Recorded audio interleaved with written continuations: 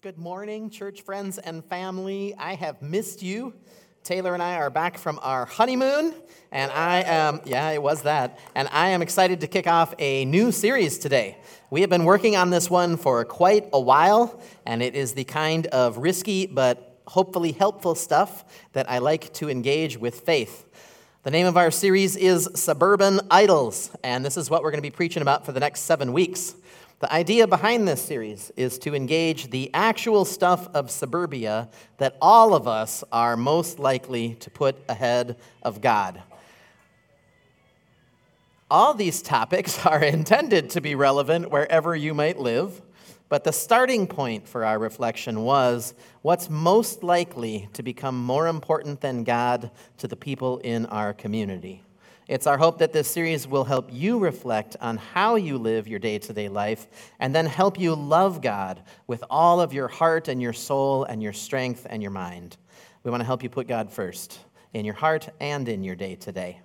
As background for this series, the most written about topic in the entire Bible, and it's not close, is idolatry.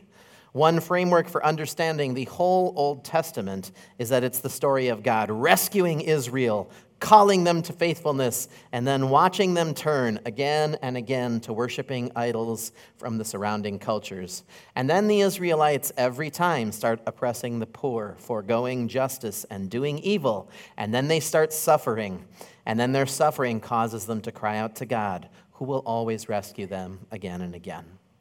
That connection between idolatry and doing evil can be fuzzy for us today in a world where people are very rarely worshiping objects the way they did in Christ's time. But idolatry was very, very serious stuff. In Jeremiah 32 to 36, the prophet predicts the downfall of Jerusalem, the city of God and the city of God's people. And here's why God withheld protection from them. Verse 32, the sins of Israel and Judah, the sins of the people of Jerusalem, the kings, the officials, the priests, and the prophets have stirred up my anger. My people have turned their backs on me and have refused to return. Even though I diligently taught them, they would not receive instruction or obey. They have set up their abominable idols right in my own temple, defiling it. They've built pagan shrines to Baal in the valley of Ben Hinnom, and there they sacrifice their sons and daughters to Molech. I have never commanded such a horrible deed. It never even crossed my mind to command such a thing. What an incredible evil, causing Judah to sin so greatly. And so we see the practices of idolatry in the ancient world were not like an innocent, oh, hey, here's a nice thing, no big deal. It led people to behave in different ways that are predictable as people turn to idolatry. And it included, in the case of Israel, even killing their children as a sacrifice to the idols that they themselves had built. And this has happened in tons of cultures all over the world. How can worshiping idols lead to such great evil? I think we find one clue in Psalm 115, verses 4 to 8. Their idols are silver and gold, the work of human hands. They have mouths, but do not speak, eyes, but do not see. They have ears, but do not hear, noses, but do not smell. They have hands, but do not feel, feet, but do not walk, and they do not make a sound in their throat. Those who make them become like them. So do all who trust in them. One of my favorite books we've ever read at Theology Pub, which is our monthly book club. It's meeting today. We read a book that has something to do with God, and we answer 3 questions. What did you like? What didn't you like? Does this have anything to do with our lives, right? We've been doing this long enough. We have like 120, 150, some ridiculous number of books under our belt now. One of my top 5 is You Are What You Love by James K.A. Smith. He writes about the power of our day-to-day choices to shape our spirituality and our character over time, and how when we choose something other than God and head toward something other than God, we begin to get shaped and formed in a different way than if we are following Jesus. That's what's at the center of this series, the desire to have all of our hearts captured by Jesus and the power of God's love, so that our day-to-day choices form us more and more like the God we serve. And that's what this psalm is talking about. As people became obsessed with inventing so-called gods that they liked better than the other alternatives, as they labored to create new and better gods out of more and more expensive materials, they lost the connection that you and I are actually made for. We are made for relationship by a relational God who is Father, Son, and Holy Spirit, who love one another and created us to invite us into that relationship of eternal and mutual love, both in this world and in the next. But so often we reject that invitation and we put other things we've created into the most important place in our lives. God loves you, friends. Could I get an amen to that? God loves you. And God invites you today to love God with everything that you have. And so I hope today you'll be able to sing in worship and pray and receive prayer, hear the word, and grow in loving and being loved by Jesus. One question you might have as we kick off is, what does worshiping idols have to do with me? Most of us probably don't have divine objects that we worship in our homes. Amen? If you do, by the way, that's idolatry, just as a side note. What does idolatry mean for the rest of us in a mostly non-supernatural and modern culture? On this subject, I actually very much like John Piper's definition of an idol, and this is taken from the Desiring God website.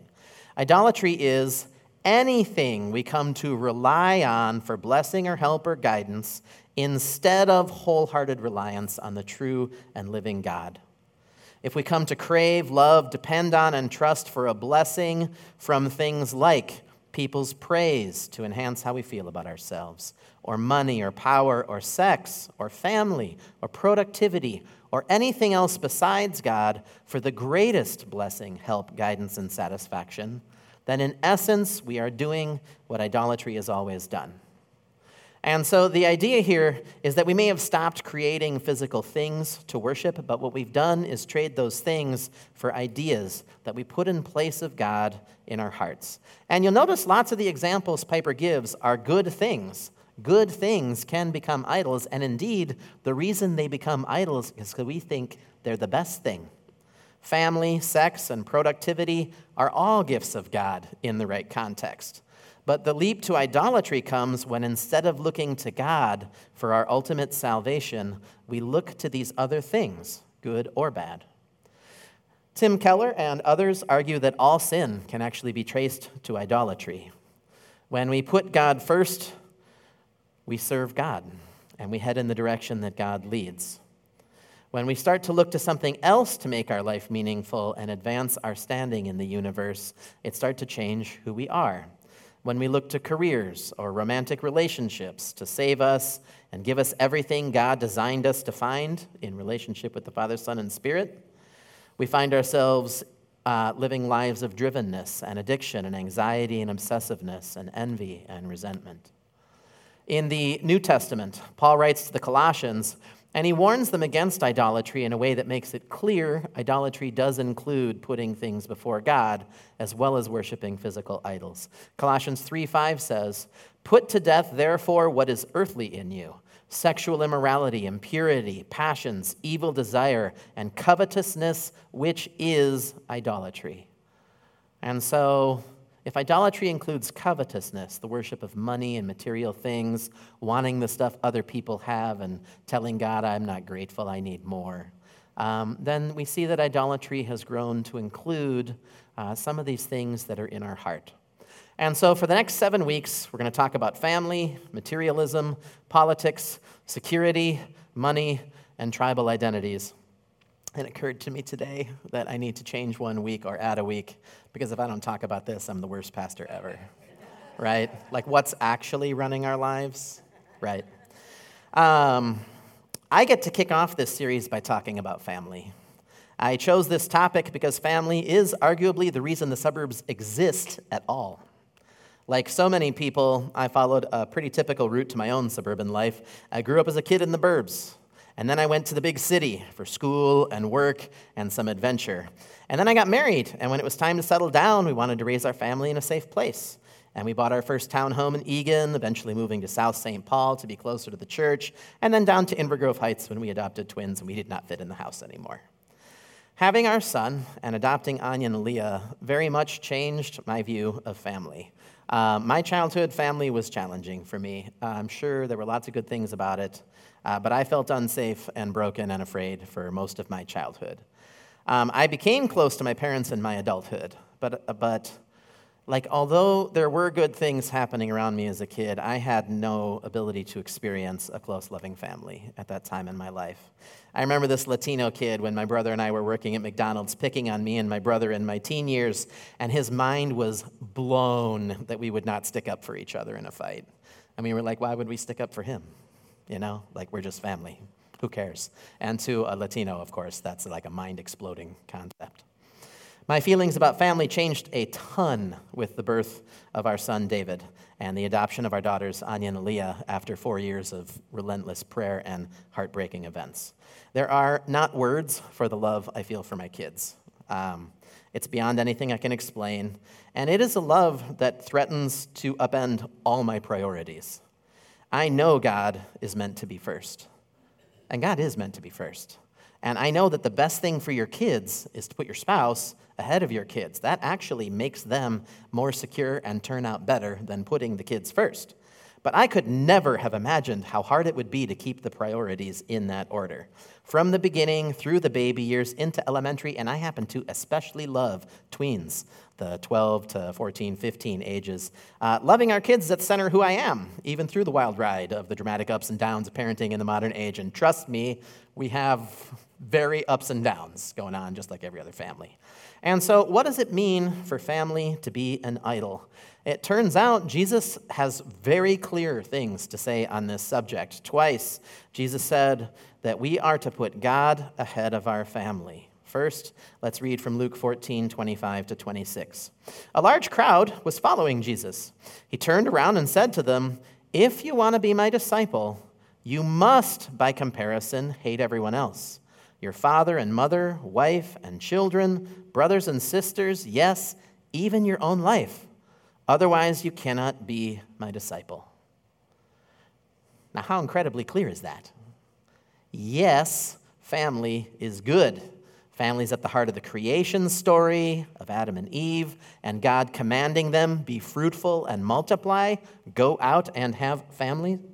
Family is a very great good. It is at the foundation of God's plan for humanity, however family works out. But Jesus knows the human heart. Jesus was human. And Jesus knows how putting family first works. When family is number one, it pulls us from God and prevents us from wholeheartedly following Jesus. Rick Warren and enough of my seminary professors that I now believe him have taught me that hyperbole was actually the primary form of humor in the Jewish world of the first century. And what that means is you say super exaggerated things and everybody laughs. Hyperbole is no longer like a primary form of humor today, and so it's easy for us to miss this. So these verses aren't saying, actually go hate your family for Jesus, okay? We are not trying to separate you from your loved ones so that we can cultify you, shave your head, and make you wear an orange toga or anything like that, okay? Jesus is not, to his original listeners, trying to communicate something about your family's bad. Your family's like who God's given you, right? What he is saying is making a point that leaves people chuckling and realizing, maybe there's some there. I wonder where family is in my priority list. When I was in my 20s, about a year after God saved my life from addiction and suicide, I went on a missions trip to inner city Los Angeles. And as a big part of the trip, we learned about God's heart of love for cities. And there's a bunch of scriptures on this, and they're awesome. And we learned about the devastating effects of so many Christians moving out of cities to raise their kids. We went to Skid Row and served food at a rescue mission where I'd go live for the summer as an intern. We painted a community center in East LA gang territory. These guys even took us out street witnessing in Watson Compton at 10:30 at night. There was like a gun and some heroin and it was exciting. I don't know what they were thinking. This trip's where I met my ex-wife, Erin. And both of us were sold on the idea of incarnational ministry, living where you want to serve. And we both figured that was probably going to be in the city. And then we had our first kid. And the idea of living somewhere unsafe was enough to push us ultimately out of leaving our dreams behind of serving in the city. And I think we left behind something God was calling us to do. But it was pretty easy to let it slide because our love for our baby made it suddenly way harder to imagine living and doing ministry with the perils of urban life. And I can't swear to it, but I think God maybe was calling us to something different than that, than what we did.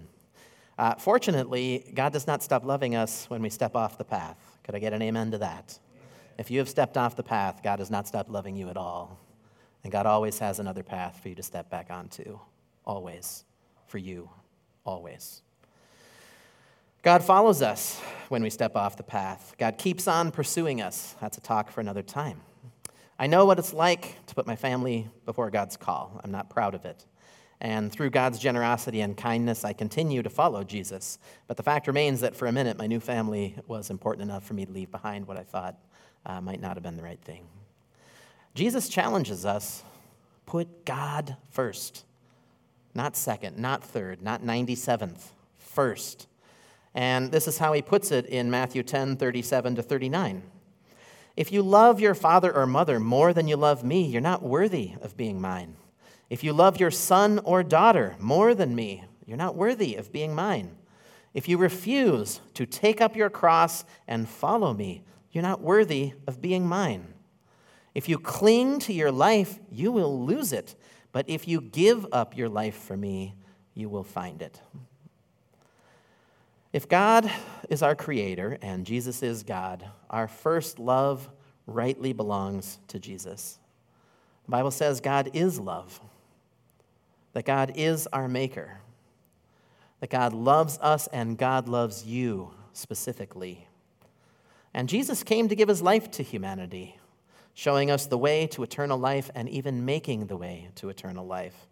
And that way is to accept God's work on our behalf, to believe in Jesus, and then to confess Jesus is Lord. I love the way the prophet Hosea speaks on God's behalf in chapter 13, verse 4. I am the Lord your God from the land of Egypt, where I rescued you, and you know no God but me. Beside me, there is no Savior. And this gets into why God is against idolatry, is because we give up the salvation that we seek when we head for something besides God. Is there anything else that gets first place in your heart? Is there any way that your family, your real family, or your dreams or wishes for a different family, is there any way that that's taking God's place in your heart? To make this more practical, I'm going to ask you some questions to reflect upon as you think about your own relationship with your family, whatever that's like. And I got to go off notes, second time in a row, hopefully I can do this right. Family doesn't have to be perfect to be an idol. Family doesn't even have to be good to be an idol. Family can be terrible and still be an idol. I look back and it's very easy for me to say I'd be a better person if I had a better childhood. Has anybody ever said that or known that? Like, it's probably true, number one. And then sometimes that can kind of be an excuse. I remember my friend Jeff told me his dad prayed for him from 4 to 4:30 in the morning every day his entire life while he lived at home. And I was just like gutted with envy, thinking about what a different person I'd be if someone had loved me like that, not just in the morning, but throughout the rest of the day. And I think what I heard when I was in a recovery meeting while I was talking about this with some guys during step 5, I heard God say, I was doing that for you.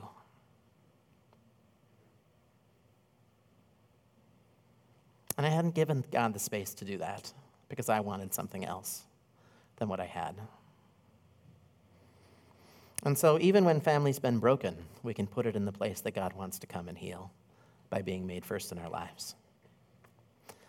Here's some questions for you to reflect on as you consider your own family. Is there any way that you have put your family ahead of God in your heart, inside? I once would have said, no, that's not who I am. But then I went through my divorce during COVID, and I found myself doubting God's call on my life, doubting whether I could survive with my family broken in that way, and really struggling with whether I could ever be of service to anybody ever or not. I discovered that my actual identity and faith were more wrapped up in my idea of family than I knew. And so what's your answer? Is there a way you've put family ahead of God in your heart? My second question is, in what ways have you put your family before God in your actions? And I want to be clear here. Having a top priority doesn't mean there's no other priorities, right? I am not calling anybody to abandon their family and spend the rest of their time in a monastery. Please let's be clear about that. That's a terrible idea. Unless God's calling you to do it, of course, then do that.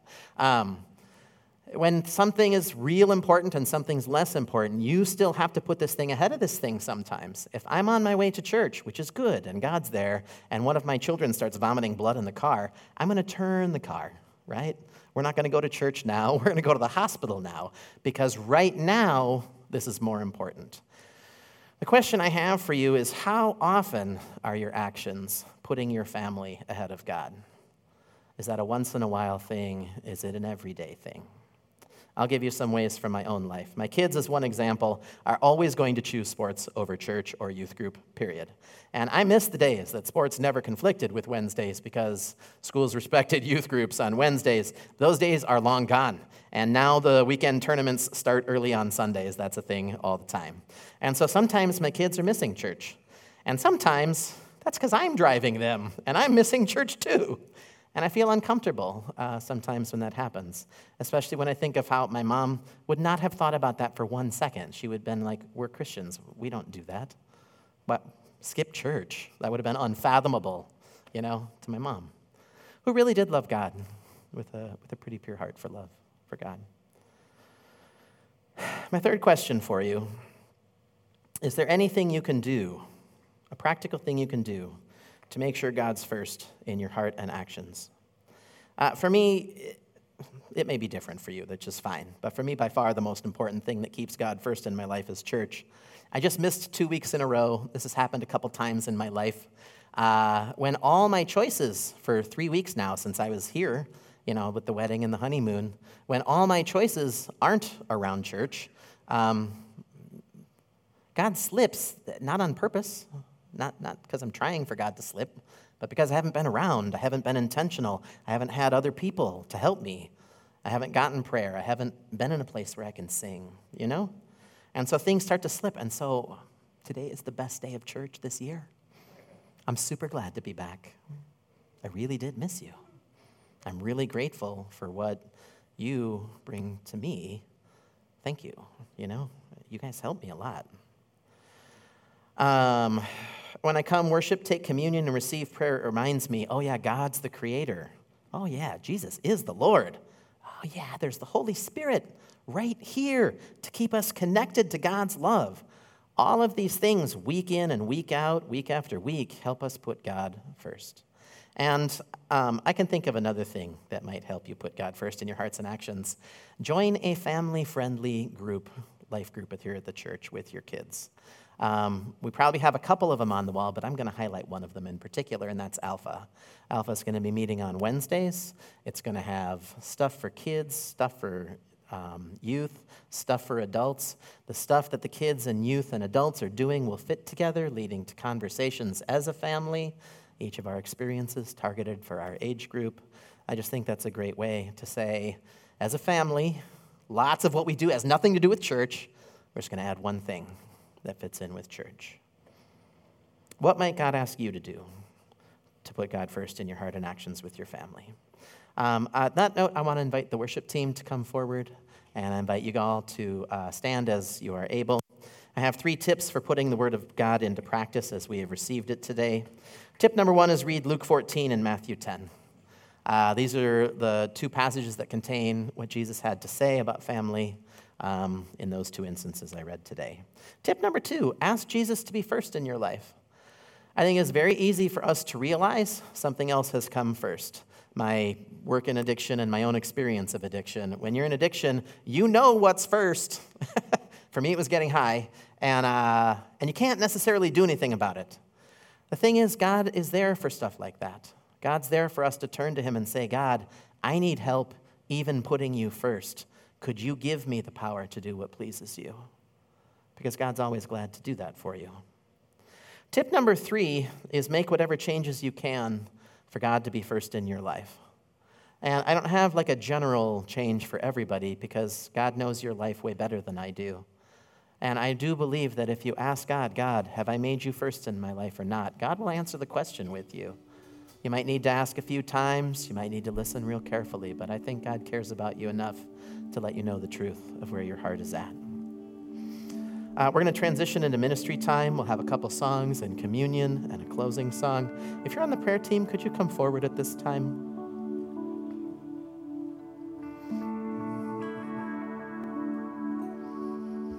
Do we have anyone available to pray for folks on this side of the room? Thank you, Vanessa. Thank you, Rena. Love you both. Now it's 2-1. It's great. It's great. I appreciate you both. Thanks so much. I have a couple questions that you might want prayer for. One is if you're aware God's fallen from first place in your life. I think this is a great moment to just come and say it out loud and let somebody pray a blessing and forgiveness for you and ask God for help with you. Another one would be specifically, has your relationship with your family, because it was so great or so terrible, gotten to a place where you're putting it ahead of God? Some prayer to let go of your family and give your family to God might actually bless your family today, might actually help you be a family member in a way that's less anxious and grasping and more free. Please don't anybody hear me wrong. We love family. Love for family is ingrained within us. But I think putting my family before anything else might be one of the most core idolatries available to the whole world. And that means us too, right? Let's pray. God, we're so grateful for what you've done in Christ. Thank you for giving us your son, your family. And thank you for calling us to be in your family, calling us your sons and your daughters. Jesus, calling us your brother, your mother, your sister, your friend. Thank you, God. Thank you for giving us our families, for good or for ill, the people you've put in our lives. You were involved there, God. We ask you to bless our families. We ask you to bless us and help us be present in our families with a wholehearted love for you. Help us be a people who put you first and drift toward you and become more like you and make our day-to-day choices more like you. For those of us with a lot of scarring around our family, I pray that you would bring healing, God. I pray that you would help us let go of blame and resentment and unforgiveness and the things that continue to hold us back. And I pray that you would help us be set free to be in your family today. Brothers and sisters, sons and daughters, mothers and fathers. Friends, I bless you in the name of the Father, the Son, and the Holy Spirit. You are a beloved child of God. God adores you and wants nothing more than a loving relationship with you for the rest of your life. Receive the Holy Spirit today.